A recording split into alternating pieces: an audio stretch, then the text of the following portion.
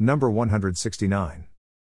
The Federal Reserve has created 1/4 of our money supply in 2 months. Interest rates fall when the Fed increases the money supply, when it creates money to buy bonds from the federal government, banks, and corporations. Richard Cantillon was an Irish-born economist and merchant who lived in the late 17th and early 18th centuries. He recognized that the system unevenly distributes this newly created money.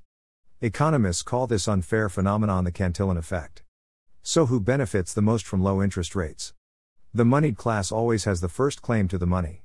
For example, BlackRock can borrow money at very low interest. Some people say that BlackRock owns the world. BlackRock is the largest and most powerful Wall Street fund on earth, with $9 trillion worth of assets under management. That's larger than the gross domestic product, GDP, of every country except China and the United States. $1 trillion is $1 million multiplied by 1 million. A stack of $1 trillion would be 63 miles high. If you were to make $1 every second, you would be worth as much as BlackRock in about 240,000 years. If you look at nearly every major publicly traded company globally, you'll find that BlackRock is its first, second, or third largest shareholder. If you collectively put the big three asset management firms together, BlackRock, Vanguard, and State Street, they would control $15 trillion.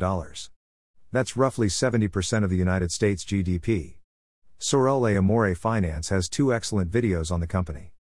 During the 2008 housing crisis, the government bailed out 2 big-to-fail giants like Lehman Brothers, Citigroup, AIG, Fannie Mae, and Freddie Mac.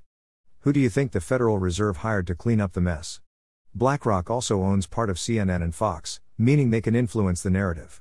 BlackRock spent $1,910,000 lobbying politicians in Washington, D.C. in 2021, allowing it to fight off government regulation that might impede its profits. According to William D. Cohan, author of the best-selling book House of Cards, BlackRock's founder Larry Fink is like the Wizard of Oz. The man behind the curtain who controls the world. As of 2021, at least 3 executives from BlackRock operate notable positions in President Biden's cabinet. Some people call BlackRock the 4th branch of government. To help BlackRock control the world, it uses 5,000 supercomputers named Aladdin. As the world shifts away from the COVID mantra, it is now moving to a total economic collapse mantra. The U.S. sanctions concerning Ukraine will spearhead the economic collapse. When the world economy collapses, who do you suppose will be ready to buy bankrupt companies and real estate? Please forward https://kennethalongauthor.com/ to friends. Ken's email is klong@kennethalongauthor.com. Get new content delivered directly to your inbox. Email address. Subscribe.